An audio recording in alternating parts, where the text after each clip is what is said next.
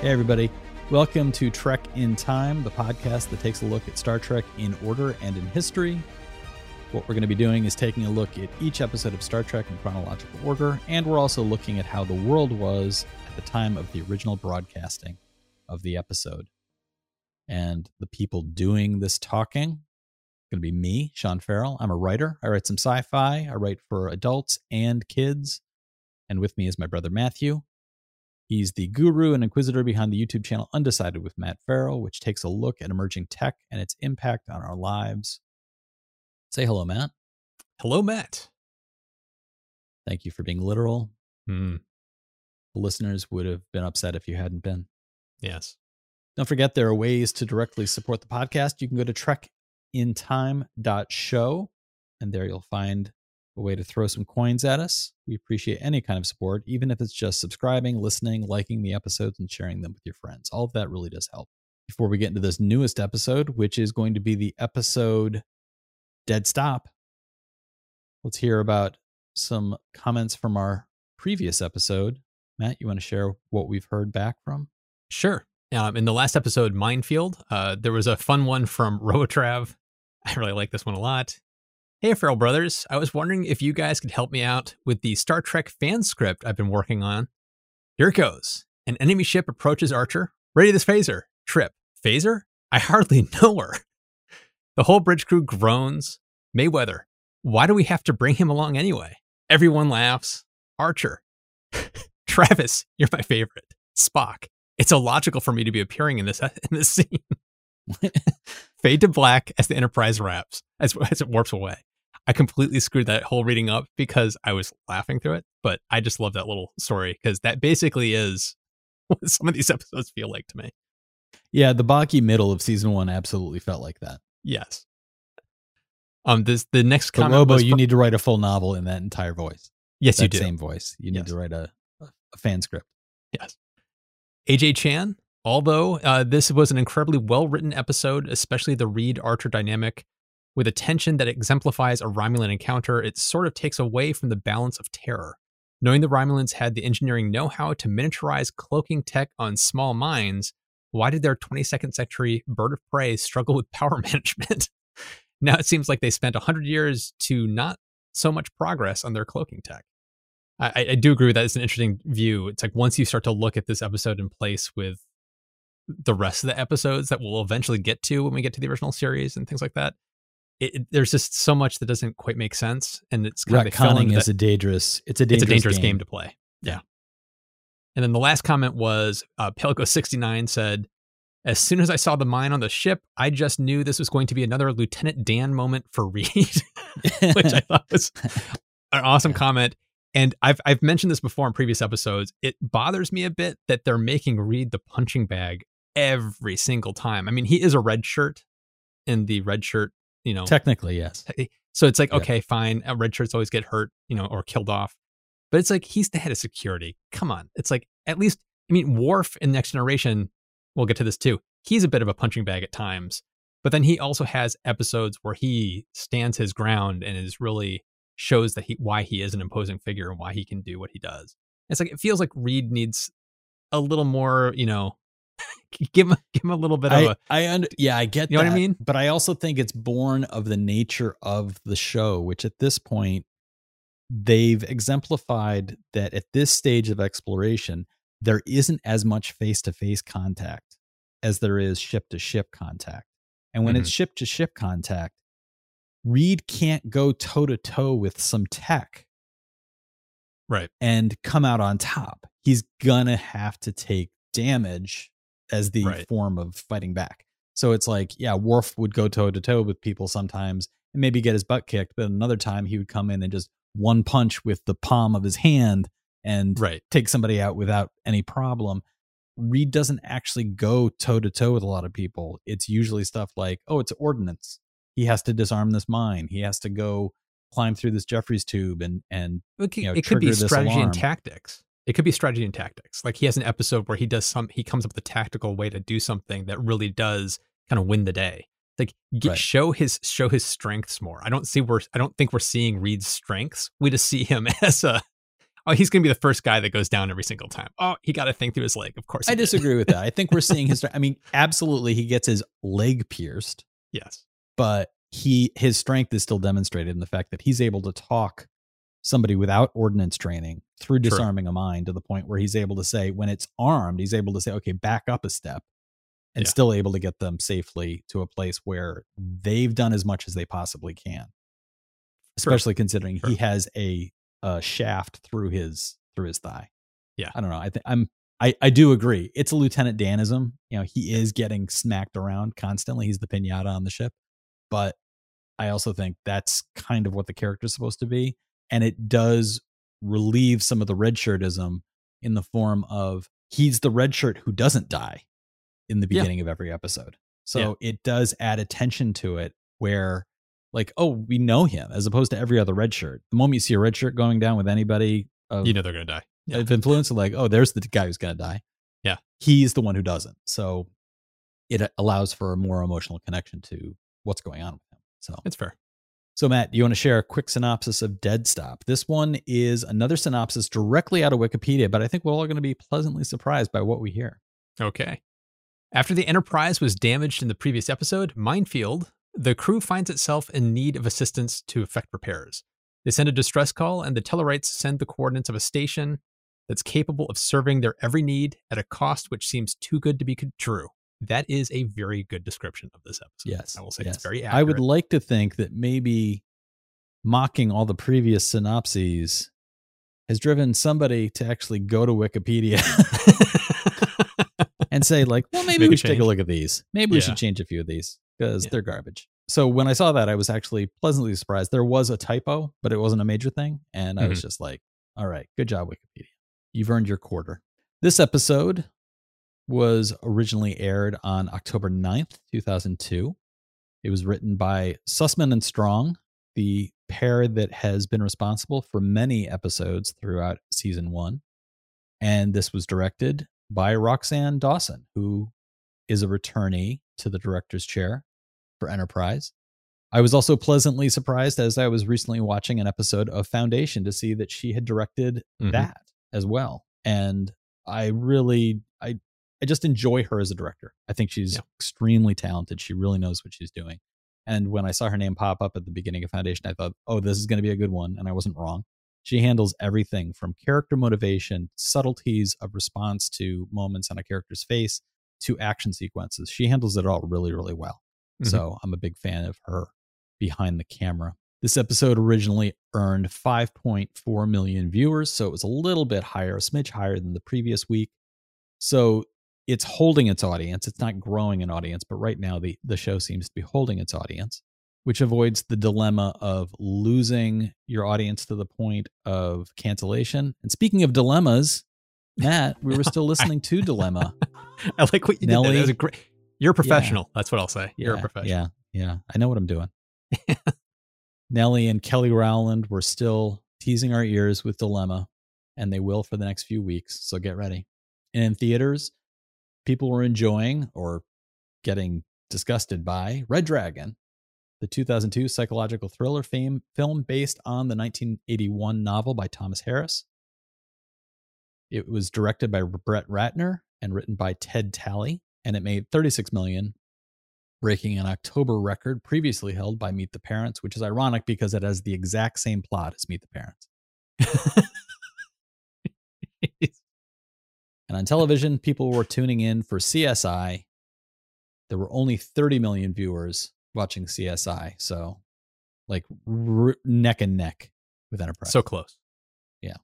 In the news on this day, October 9th, 2002, there were many headlines on the New York Times revolving around suspicion of Iraq, the continuing use of secret judge panels regarding potential suspects around the 2001 terror attacks, the Bush administration pushing for more control over use of secrecy, pushback from some members of Congress. All of that were the major headlines, but this headline stood out for me as a creepy forecast of what would come later. From the New York Times, lie detector tests found too flawed to discover spies. In a report to the government, a panel of leading scientists said yesterday that polygraph testing was too flawed to use for security screening. The panel said lie detector tests did a poor job of identifying spies or other national security risks and were likely to produce accusations of innocent people. The 245-page report by experts convened by the National Research Council, an arm of the National Academy of Sciences, said that the scientific basis for polygraph testing was weak and that much of the research supporting its use lacked scientific rigor. And what stood out for me about this that made it a dark shadow on the horizon was in coming years, we would learn that ploys such as waterboarding were being used, which clearly waterboarding, when compared to a lie detector test, is exponentially worse. And this New York Times headline kind of casually pointing out that the government's use of lie detectors to try and suss out risks to national security and it being given a thumbs down, it seems absolutely devastating to think that the path that was chosen was to go even deeper into a dark aspect. On to today's episode, Dead Stop. It is either very late April or early May 2152. This episode is supposed to take place 4 days after getting caught in Minefield, and that episode was likely at the end of April. We are again in a string of episodes without a specific date attached. So these dates can be attributed to me. I am speculating. The episode starts with Captain Archer and Trip inspecting the damage to the ship. This episode was actually nominated for an Emmy for special effects. I think that this episode is full of fantastic visual effects for a television program. They hold up. Yes, they do. There's only a couple of shots where it's people standing in front of what are supposed to be windows. It very clearly looks like graphics added in. But other than that, the design of the space station that they will go to and the depiction of the damage to the ship itself, I think, is extraordinary. Trip and Archer are looking at the damage and they are trying to forecast how long this might take. And they find themselves in a position not too different from the setup of the entire series of Voyager. They're in a position where if they are left to their own devices, they are potentially 10 years away from the nearest space station, and repairs could take months if they can even find the proper materials. So there's finding the materials, refining them, being able to make them properly, all while trying to protect parts of the ship that are incredibly sensitive. And Trip makes a comment that if the mine that exploded had exploded just a few meters in a different direction, it would have probably destroyed the ship. So they are looking at a very precarious situation. They can't even protect that part of the hull because of the lack of hull. So they can't keep themselves protected from any kind of space debris that might just coincidentally impact that side of the ship. So I do want to just bring up, like, I loved the whole aspect that this is almost like a two-parter episode because it is so tightly linked to the last one. I love that we're seeing the ramifications of the catastrophe that hit the ship in the previous episode, even to Reed still being unable to really walk and going through basically rehab with the doctor. And the comment, I love the whole, the Regulin bloodworms.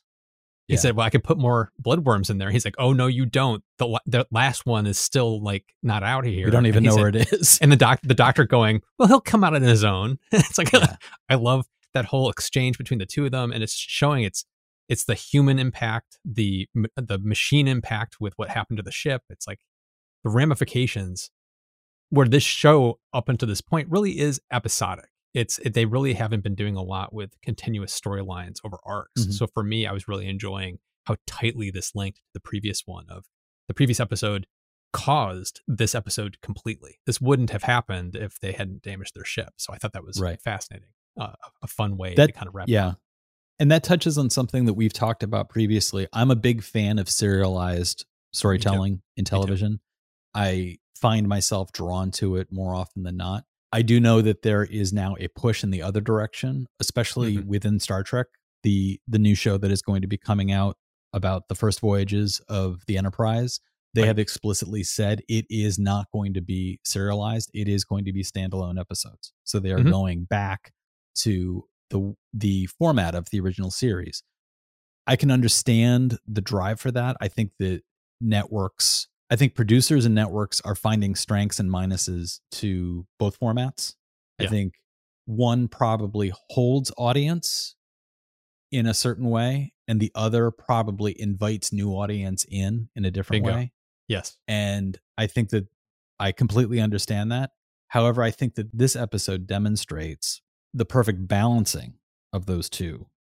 And there was in my research into this, I found a comment that was basically the producers wanted to specifically highlight the realities of where the Enterprise was, to depict the fact that in a calamity, the size of what happened in Minefield, what would that mean to them? And they called it continuity without being serialized. And I think that as a framing is very useful. I would hope it would be very useful to producers and other productions of Star Trek, because the new series, I can understand them doing standalone episodes. This, I looked at it and thought, boy, this is almost like a bottle episode without being a bottle episode, because it is complete in and of itself. If you drop somebody into a chair and showed them this without them knowing anything about the previous episode, it gives you everything you need right in the beginning. They say, boy, that mine really did a job on us. It blew that whole side of the hull out. We almost got destroyed, and now we're stuck out here in space. And if somebody says, wow, I wish I could have seen that whole thing, you could say, hey, guess what? There is an episode. But they don't but you won't be lost. Have seen it. Yes, exactly. And so this, I think, does a marvelous job with that. It's very different from what they're doing with like Babylon 5, or they're rebooting that series. That's going to be coming out on the CW. They're effectively, I believe, going to be redoing what they did with the first series of Babylon 5. It's going to be serialized. It's going to be one episode leading directly into another. And if you miss a couple of episodes, you're not going to know what's happening. I would hope that there would be a little bit of this continuity without being serialized done on the new Trek show. Me too. I would like to see a little bit of references back to what has been going on. I would like to see a little bit of the opportunities for characters to grow a little bit and reflect on what has happened previously. I enjoy that. That for me is very helpful for fully feeling immersed in a program. So I agree with you. It's great that they start this way, with it being, oh my God, we're effectively dead in space. What are we going to do?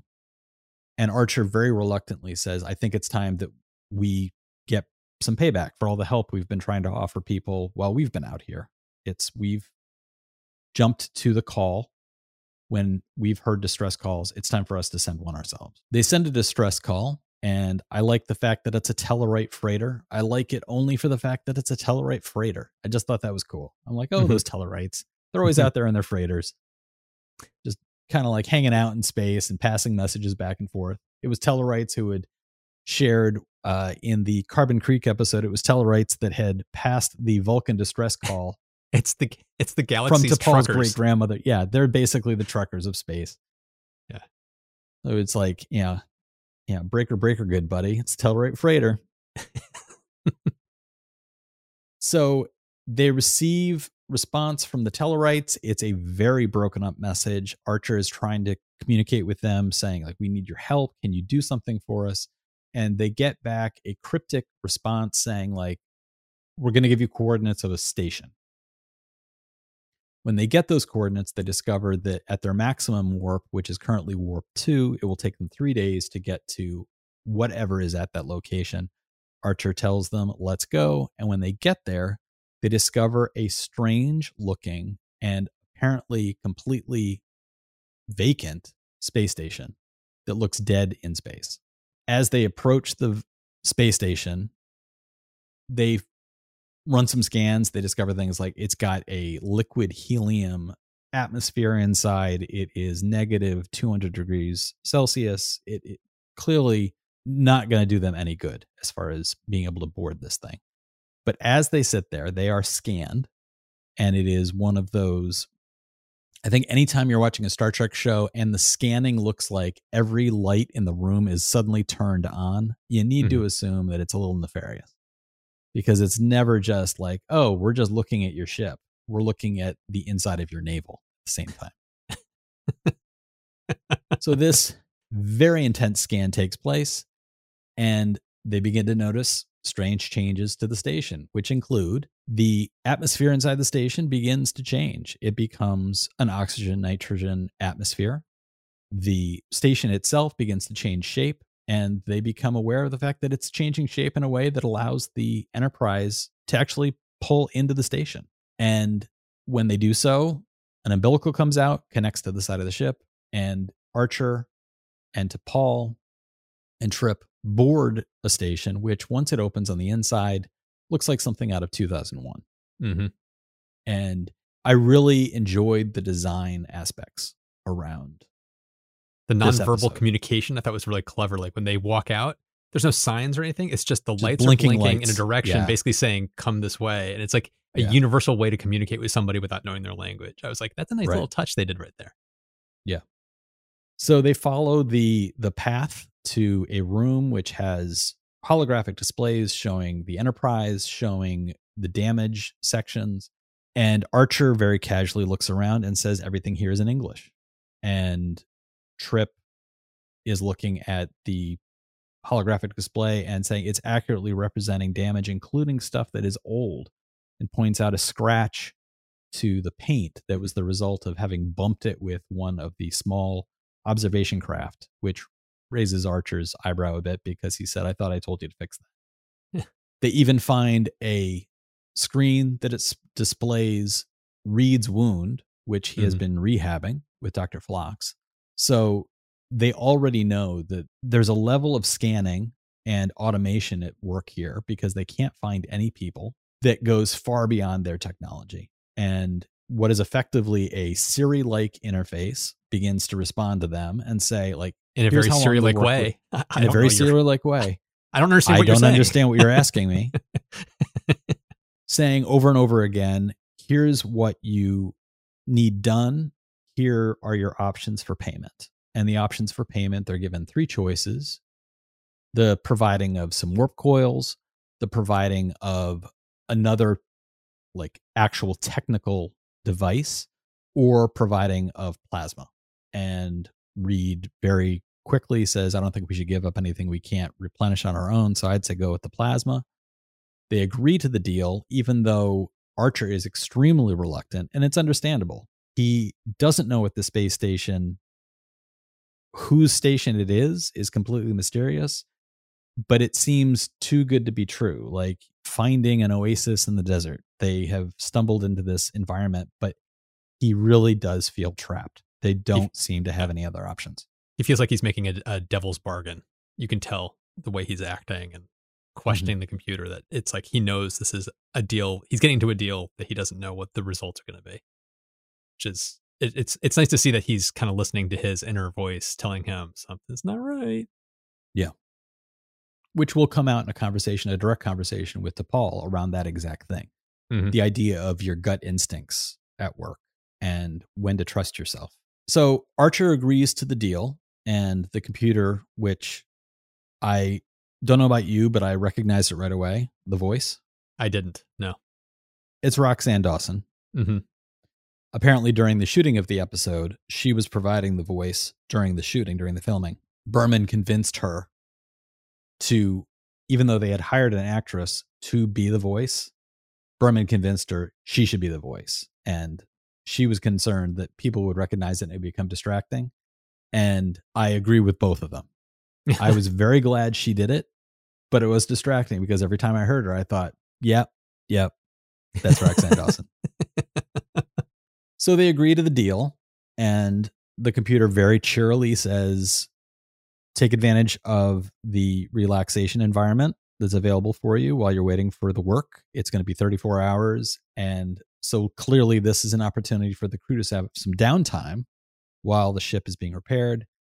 And a doorway opens up that goes into what looks effectively like just a small cafeteria It's not particularly inviting because everything is stark white, but it's comfortable enough. It has some tables, it has some chairs. And they discover which are basically food replicators. Yeah, it's a food replicator in the table. That's it. Yeah. By the time we would reach the original series, they had food replicators that were never explicitly highlighted as fantastic tech. It would be the depictions of that were largely you'd see people using these things and getting food out of them, but it was never highlighted the way that it was by the time we get to Next Generation, where people walking up and saying tea Earl Grey hot becomes the norm, and we see that anything you ask for can be provided in a transporter-like tech that is able to recombine proteins and make anything you want. And so when they first experience this, and T'Pol tests it by making cold ice water and drinks it, and it seems perfectly fine. And then Trip tries by making fried catfish and is stunned to discover it's very good. Mm-hmm. All of this adds to Archer's suspicion. I really enjoyed that this moment of a little bit of lighthearted, the magic of future tech really being on display. They look like two people, T'Pol and Trip, experiencing this the way that you and I might experience going to a tech show and seeing a new VR helmet and a new personal computer that's the size of your thumbnail. And they're really looking at this as kind of like oohing and eyeing over it. But Archer looks at it from the opposite side, which is to say, how do they even know what catfish is? Yeah. And T'Pol very placidly replies, well, they've clearly scanned all of our files. They know the genetic makeup of a catfish, which did raise a question for me. Why would the Enterprise have the genetic makeup of a catfish in its records? It just okay, we're about to launch the flagship of the fleet. Don't forget the catfish. Make sure don't forget the genetic makeup of all bottom dwelling fish needs to be aboard that vessel, just in case. You never know what's going to come up and be needed. You never know what you might need in that moment. Like, oh my God, the Klingons are coming out of warp. Does anybody know the genetic makeup of a catfish? But anyway, the point being, Archer is looking at this from the perspective of, I don't like the fact that they know what a catfish is.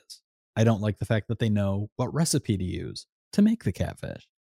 And T'Pol's response being very placid, and Trip's response being like, but you should really try it. I think we've got the classic triumvirate of Star Trek. You put three characters with different perspectives. Yeah, you put the three characters in different corners, and you let them all reflect on the same thing at the same moment from different perspectives. And it really works in this moment where Trip goes off eating the catfish. He's going to sit down. He's going to finish that plate. There's no doubt he's going to finish that plate. But Archer just wants to get off the station. He is like, let me just go. I'm gonna see what Chef is preparing. So back aboard the Enterprise, the next time we see Archer talking to T'Pol is the time when they have a conversation effectively around the idea of like, when do you trust your gut? Mm-hmm. And Archer understands that T'Pol is not going to come at this from a gut reaction, but he wishes she would. I thought this was a very nice discussion because he clearly is looking for somebody to kind of back up his suspicions. And he wants it to be her, but he also understands it can't be. It won't be. I thought it was a very nice bit of writing. Yeah, I agree. It was a nice little scene, and also you could see that she wanted to support him, but couldn't. So I think it was nice from both sides of that conversation. Meanwhile, back aboard the station, we're given some really neat special effects around the repair of the ship. Mm-hmm. We're seeing these robotic arms. The very moment that they agree to transmitting payment in the form of plasma, the station activates arms that begin to grab hold of the Enterprise. And in a very nice moment of slight panic, Mayweather reaches out to the captain. He's like, hey, Captain, these arms have just grabbed a hold of the ship. And he's like, yeah, don't worry about it. I thought, protocol should probably be letting the Enterprise know, we're going to do this. So Yeah. in case anything happens, don't panic. But now we're hours forward and we're seeing out the window with the tables, and the room is full of Enterprise crew that are taking advantage of some downtime. I thought this made a lot of sense considering they had just gone through the minefield experience. Yeah. The levels of stress on all of them would be intense.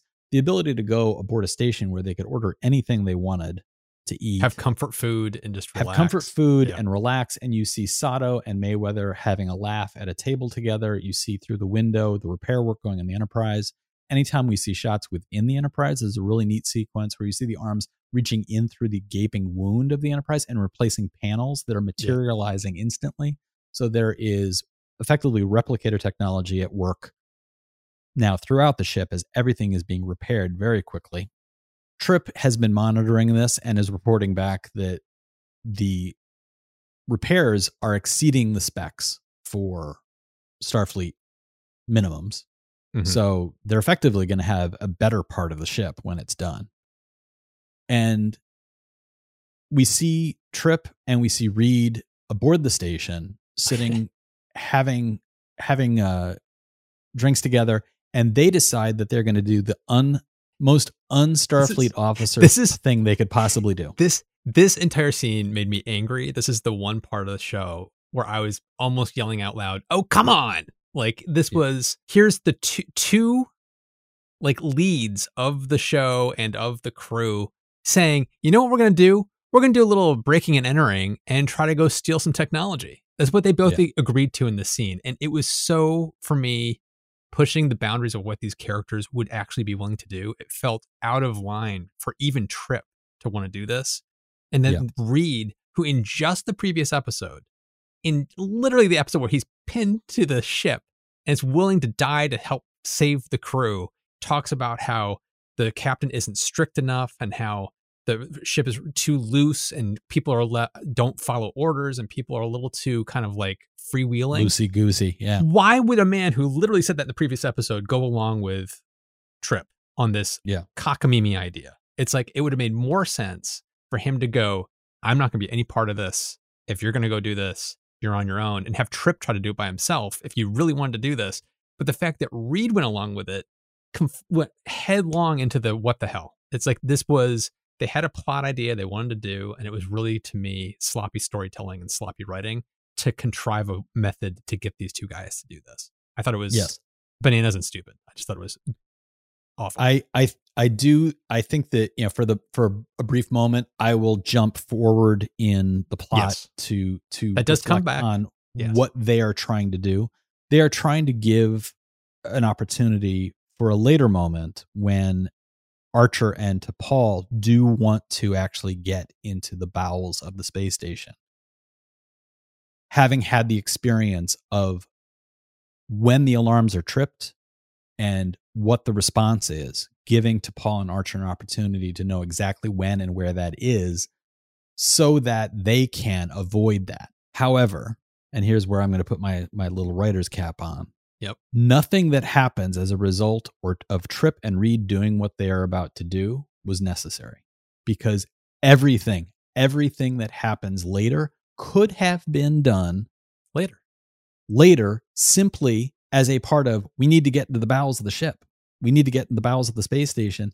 It didn't need any of this. This act, unless it has a direct result in knocking down the next domino, doesn't have a place in the story.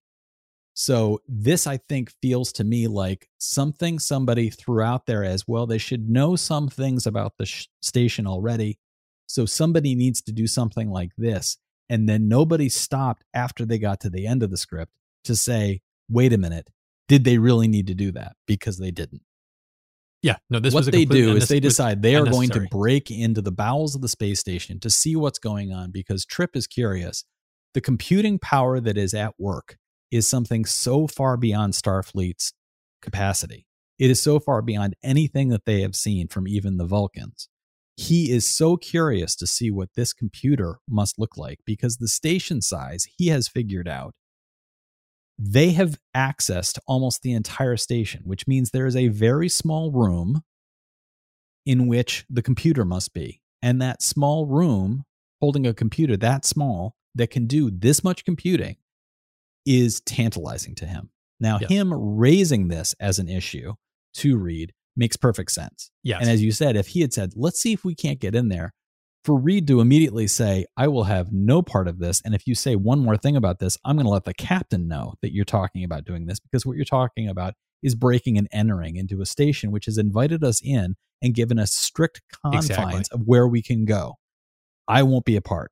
That would have been in character better for the character, better for the show. What ends up happening is they sneak into an air duct, and partway through the air duct, an alarm goes off. The tube that they're in, the entryway closes off, and they are then transported out of the tube onto the bridge of the Enterprise, where, to their embarrassment, they are covered in soot and they are on their hands and knees looking up at Commander T'Pol for the comedic value of Trip saying, "Evening, Commander." Mm-hmm. It's not worth any of that for these two characters to have done what they did. It doesn't make sense within the confines of the show. That problematic sequence is followed by a scene that I do enjoy. If you're going to have that bad moment, at least you followed it up with a strong moment of Archer basically dragging the two of them over the coals, confining them to quarters for the remainder until he decides to let them out, and reprimanding them from a perspective of, you are senior officers aboard this ship. You are supposed to be conducting yourself in a way that's a demonstration and a role model for the rest of the crew. And then he gets right in Reed's face and says what Matthew basically did. You literally just told me you think things are too loose on this ship. I'm beginning to agree with you. So I thought that moment at least was the silver lining of it was murkier cloud. But it still wasn't enough, because as you pointed out, from a writing perspective, this scene was unnecessary. Because later, not to jump ahead, but when they're trying to crawl through that tube again, basically Reed sacrifices himself to get beamed away so that they can scan and figure out what's going on to get past that point. It's like they could have, that's all you needed. It's like you didn't even That's need all you the needed scene, in that moment. because it's like they could have seen Reed beamed away. They could have scanned and gone, oh, it was coming from that thing. Let's destroy that thing so we can get past it. That's all you had to do. It's like you didn't need the scene at all. But at least, you're right, at least they did show the ramifications of the captain getting super pissed off and saying you're confined to quarters because you guys have just crossed a line. So at least we had that. But still, you didn't need it in the first place. And it compromises those characters as we've come to know them. It pushes them beyond what we would have expected out of them. Yeah. At this point, we see Mayweather in his quarters preparing for bed, and you get the beefcake shot of Mayweather with his shirt off. Yeah. And in this moment, we see him receive a call, which is ostensibly from the captain. And it's not a surprise, I think, to us, the viewer, that as soon as we hear Archer's voice, we know this is not Archer. Archer directs Mayweather to come to a part of the ship that is currently quarantined because of the repairs that are going on. Everybody aboard the Enterprise has been removed from the damaged sections of the ship, and the repair work is being done without any human interaction at all. So Mayweather responds to, like, that's not a part of the ship I'm supposed to go to. And Archer says, I need you. So Mayweather goes, and when he gets to the location, he finds a damaged part of the ship with sparks, and it clearly doesn't look safe. And he kind of stands there curiously looking at it and wondering where the captain is. And when we return to the scene, which would have been after commercial break, we find that Mayweather is dead. And this is a very somber sequence when Phlox is dealing with the death of Mayweather in his, at this point, unsurprising, calm manner. And we see Archer and the other executive officers of the ship being extremely hard hit by the loss of Mayweather. There are concerns and questions about why would Mayweather even be there. None of this seems to add up. And this would have been, they basically say it's at the end of Mayweather's shift. It's late at night. He was getting ready for bed, and none of them can figure out why he would have gone to this part of the ship unbidden. There's nothing even in the ship's logs to indicate that he received any kind of communication. So the communication that ostensibly came from Archer, not only was it not Archer, but it was able to be completely removed from any kind of records of the ship. Phlox is looking at Mayweather's body when Sato comes to see her friend. And there's a very tender moment where she is reflecting on the kind of relationship she had with Mayweather. She reveals that he was prone to playing practical jokes on her, including trying to convince her that there was a new life form that she had learned to communicate with, which turned out to be strawberry jello. Yeah.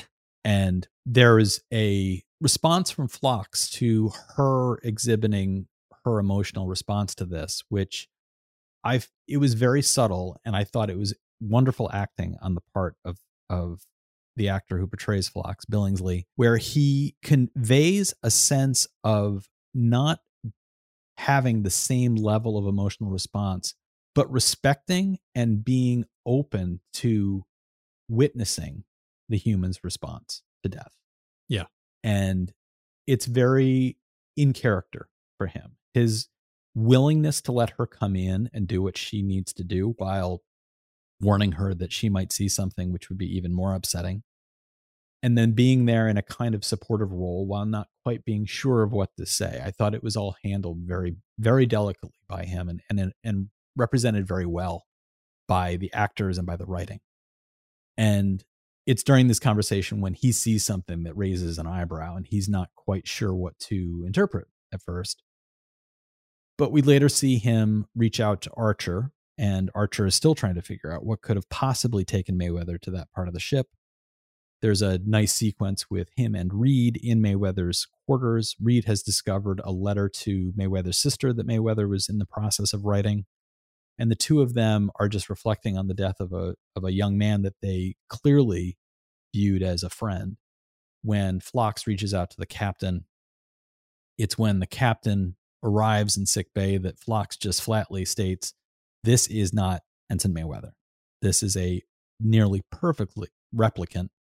And the way that he knows it's not the actual Mayweather is that within Mayweather's system is an inoculation of a virus that not only would it have survived the kind of discharge that supposedly killed Mayweather, it would have thrived on it, that there would be more of the virus in his body. I like this a lot. Dead virus. And it was showing that the replication system can replicate anything, but it can't replicate life. So everything on his body and in his body was dead, and there still would have been some life in the body or on the body. I thought that was a very clever way that the Doctor teased this all together and figured it out. And it also shows how good the Doctor is at what he does and his attention to detail. It was also, I think, a neat bit of, up to this point, it's been a lot of characters interacting with what for them would have been space magic up to this point. And then this pulls it right back into a little bit of a hard sci-fi footing, where it is the technical aspect of, look at this virus. This virus is not alive. This virus should be alive. Therefore, this is not a real version of this virus. The body it's in must not be real either. So now they're in a position of, we're looking at a kidnapping. We're looking at an abduction. We are not looking at an accidental death. And they begin to hatch a plan, and it revolves around, unfortunately, Tucker and Reed's earlier traipsing through the cordoned off areas. Again, I don't think you needed that earlier scene at all. I think that Archer could have looked at Reed and said, you got to help me come up with a plan to get deeper into the station, past the cordoned off area. Tucker goes into distraction mode. So he goes aboard the ship with payment, which includes the multiple vats of plasma that are being rendered as payment. The idea that Tucker was earlier saying, Tucker is his last name, but that's the fact that Trip was going to distract a computer that he himself said it is able to do quantum calculations at a speed which is incalculable for us. And yet he acts as if he, a single human trying to use an interface, can distract that entire computer away from being able to notice anybody doing anything else anywhere in the ship.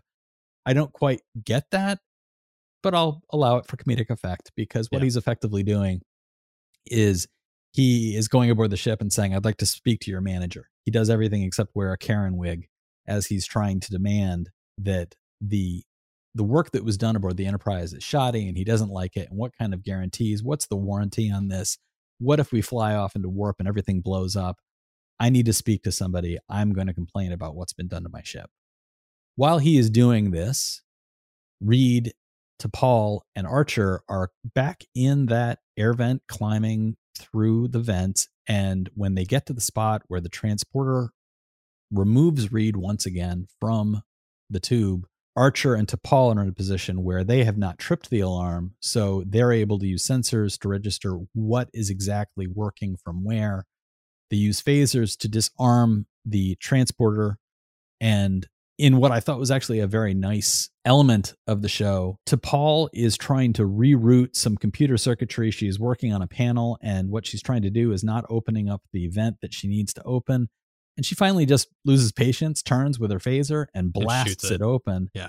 And there's not a word passed between her and Archer. Archer simply looks at her with an expression that was just like, did you really need to do that? I thought it was a nice touch. Yeah. They go through the vent. They enter the computer room.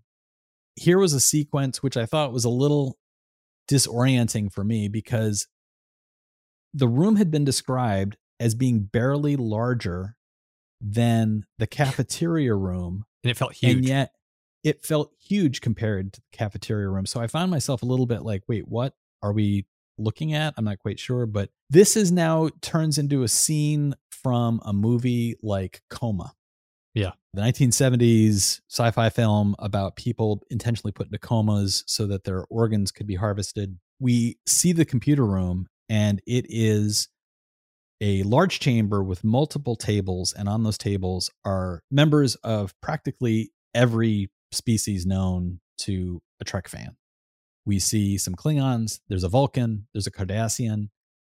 There are potentially individuals on these tables that might have even been made up specifically for this episode that have never appeared anywhere else.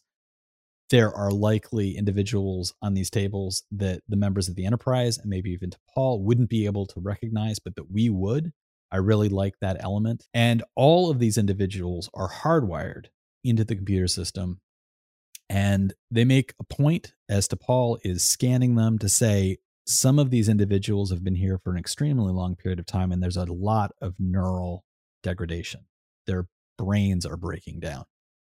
They're able to identify Mayweather, locate him, disconnect him in a way that I thought looked both realistic and a little more graphic than I anticipated. Yeah. The red blood-like fluid coming out of the tubes that's spraying everywhere as they're pulling it out. I was like, okay, that's an interesting choice. There you go. It definitely included a layer of, it was kind of a gritty detail that I did not expect. And so when he pulls the tube out of him, and I interpreted it completely as blood, that he pulls this thing out and here comes blood onto Mayweather's chest, and they are dragging him out of the station. They get him off the ship, and as they are trying to disconnect from the ship, the arms on the ship are refusing to let go. And it's at this point that Archer suggests to Trip that it's time for us to make our final payment. And it turns out that the plasma that had been provided as payment had been armed. So when they blow it up, it causes damage to the ship, which then leads to a very nice sequence. Again, back to a hard sci-fi footing. Reed says the damage wasn't enough. The station hasn't let us go.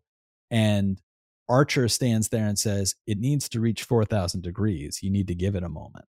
Yeah. For it to ignite the oxygen aboard the station. And as that finally starts to happen, the explosions in the station cover enough territory that the arms are letting go, except for one. And now they have to fire their way out of the station in a sequence that I thought was as close as you can get to shooting handcuffs off of yourself while holding the pistol yourself. Yes. Archer has Reed fire a torpedo at a distance that's literally just a few dozen meters from the ship itself. And Reed's response is, I don't think we should do that. And he's like, we don't have a choice. And it takes 2 torpedoes to completely remove the arm. Once it's removed, they get the ship underway out of the station. And then the station continues to have explosive collapse behind them as they leave, appearing to blow up completely behind them.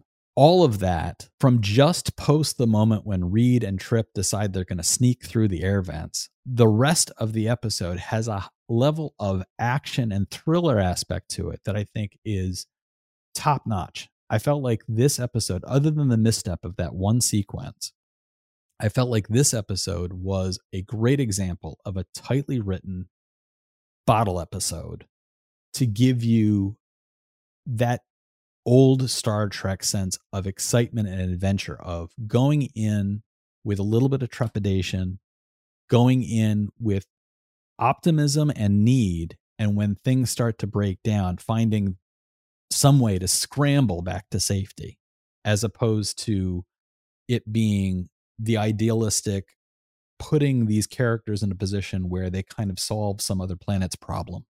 Yeah, this really was just like, they got to run. This is Kirk fighting the Gorn. This is like, you got to piece something together to get out of here. Otherwise, you're going to be torn apart. Well, this episode, I agree with you, is for me was, I liked the act 1 and 2 of the show. Really was that slow burn, building the mystery box, creating some tension that, you know, something's off, but not quite. And then when you have the turning point into act 3, it's just like, it's action for the rest of the episode throughout. So it makes, because it was a slow burn and then you have the action sequence for the remainder of the show, it makes the end of the show feel a little more intense than it would have been otherwise, because you have that contrast between how it was built up and ramped up. So from a storytelling point of view, from a filmmaking point of view, I really enjoyed this episode a lot. I thought it was a very strong follow-up to the previous episode, which I also really liked a lot. So it's like, it's one of those, for me, it's like, this is where Enterprise is starting to find its footing for me as a show. Because season 1 was hit or miss, and there's a whole bunch of episodes in a row that just felt like misfire after misfire after misfire. And this is where it's like, okay, you guys seem to be finding a rhythm here. Just please stick with it, because you're finding your voice, you're finding the characters, you're finding how you want to tell a story each episode. So will that continue? We'll find out, but it feels like season 2 is off to a better start than what season 1 had, which isn't too surprising. Absolutely. Yeah, I think that the training wheels are definitely off at this point. Yeah. And I think that the actors all knew who they're supposed to be.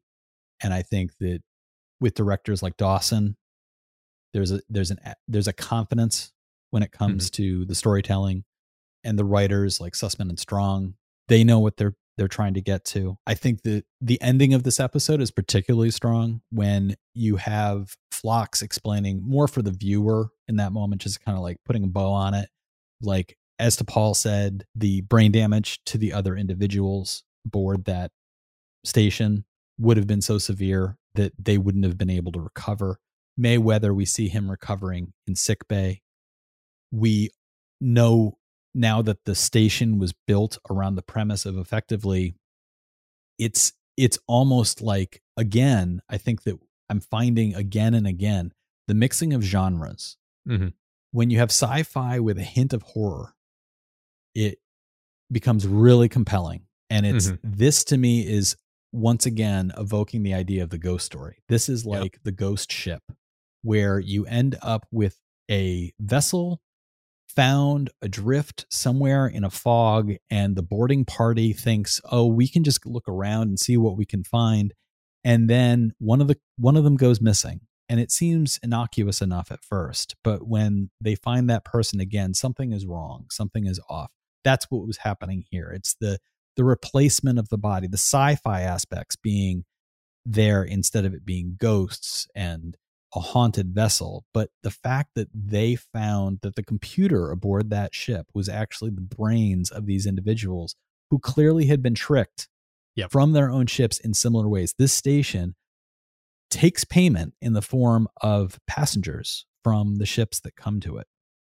And the Enterprise just being the first, maybe only ship to find out what it was. And then at the very end, seeing that the debris the stinger at the end, the debris field of the space station, and we see the arms beginning to move, and we see the station beginning to rebuild itself. And I don't know about you, but I couldn't help. I do not think this is the case. I am not saying that this is the case, but I couldn't help but think, like, is this some sort of Borg thing? Yeah, no, that crossed my mind too. Is this some sort of thing that is just intended to be a proto-Borg, like, we will take these things and use them and learn from them, and we are absorbing information from the ships. We are taking these things that are useful to us. We are using them, and if it's being done in almost a testing the waters sort of thing of, I wonder what's over in that quadrant, and they put one of these things in place just to harvest information, just to harvest and learn. I don't think that's actually what's happening. Yes. But part of me was just like, the horror aspect of the Borg was present in this station. The idea of harvesting individuals to become computer chips. I agree. It's a horror element that I really enjoyed. It crossed my mind too in that moment, was this is very Borg-like. And as soon as I thought that, I immediately was like, that's definitely not what they were going for in this episode. They didn't want to hint that this is the beginning of the Borg. Yeah. But what I did like, I liked your bringing back the whole, we talked about this in season 1, the horror story aspect of this, the campfire stories. And the fact that that stinger exists, it's a campfire story. It's like, and then he chased the kid and killed all the kids. And only one kid, killed them with fire and then got away. And then it's like, but then you see the hand come out of the flames. And it's like, to be told again. It's like, it's very Halloween. It's very, Freddy and Jason and all those kind of horror stories. And I like that. I like that they kind of get that little hint of like, this thing's still going to be wandering out there, taking people out to make, new computers. And so it's, I like that. And you don't ever have to revisit it again. It's a nice bottle episode of this ghost story of the beware of the ship that repairs ships kind of a thing. So I also couldn't help but think, was this a thing that was originally intended to be altruistic? And that the designers did not realize that at some point the ship might begin to do this kind of thing in order to improve its own capacity. Sure. Could somebody have built this thing 1,000 years ago? And over time it began to break down. And in order to repair itself, it computed, well, the most efficient computer available to me would be an organic brain. And would it take that next step on its own? So it has layers to what this thing represents that makes me want to know more. And at the end of an episode in particular, to want to know more about what's going on is what you hope for in a program like this. Agreed. To have it tease out your own curiosity even beyond the end of the episode is very exciting. So I think that this is one of the stronger episodes we've looked at so far. And I agree with you. I think it's indicative that at this point, Enterprise was definitely on firm footing, and it hints toward strong storytelling ahead. Speaking of looking ahead, next time we're going to be talking about the episode A Night in Sickbay. Matt, any speculation about what that's going to be about? I think we're probably going to be spending a little bit of time in sickbay at night. We'll find out. You've been wrong before, but we'll see. Yes. If I've been wrong. Before we sign off, Matt, is there anything you'd like to remind our listeners about? Check out our other show. We do Still to Be Determined, which is a follow-up podcast from the Undecided channel, where we kind of follow up on viewer feedback and talk about the subject a little bit more. Check out Still to Be Determined. It's everywhere this show is. So just go to your favorite podcast player and look for Still to Be Determined, and you can find us there. And as for me, do check out my website, SeanFarrell.com. You can also look for my books directly on Amazon or Barnes & Noble or any bookstore that you like to make your purchases from. My books are available pretty much everywhere, so I appreciate your looking into that. A reminder, you can visit trekintime.show and you can directly support the podcast. We appreciate any kind of support, and if it's not able to be done that way, just listening, reviewing, liking, subscribing, all of those help us as well. We appreciate whatever kind of support you're able to give. If anybody has any comments or corrections, please reach out. After all, if I've said Tucker instead of Trip, and like Matt, you don't realize those are the same character, and you want to say, hey, that's the wrong name. But everybody calls him Trip. And so it's like when you were calling him Tucker, I was like, everybody knows him as Trip. That was going through my head. We really do like being corrected, even when we're ready to correct. That was a little Matt burn. Mm. You can Like find I said, our contact like information. Oh, I've been wrong. You can find the contact information in the podcast notes, and on YouTube, you can just scroll directly beneath the video and leave a comment there. Please do remember to subscribe, to like the episode, and to share it widely with friends and strangers, and to come back next time. Thanks so much for listening, everybody. We'll talk to you later.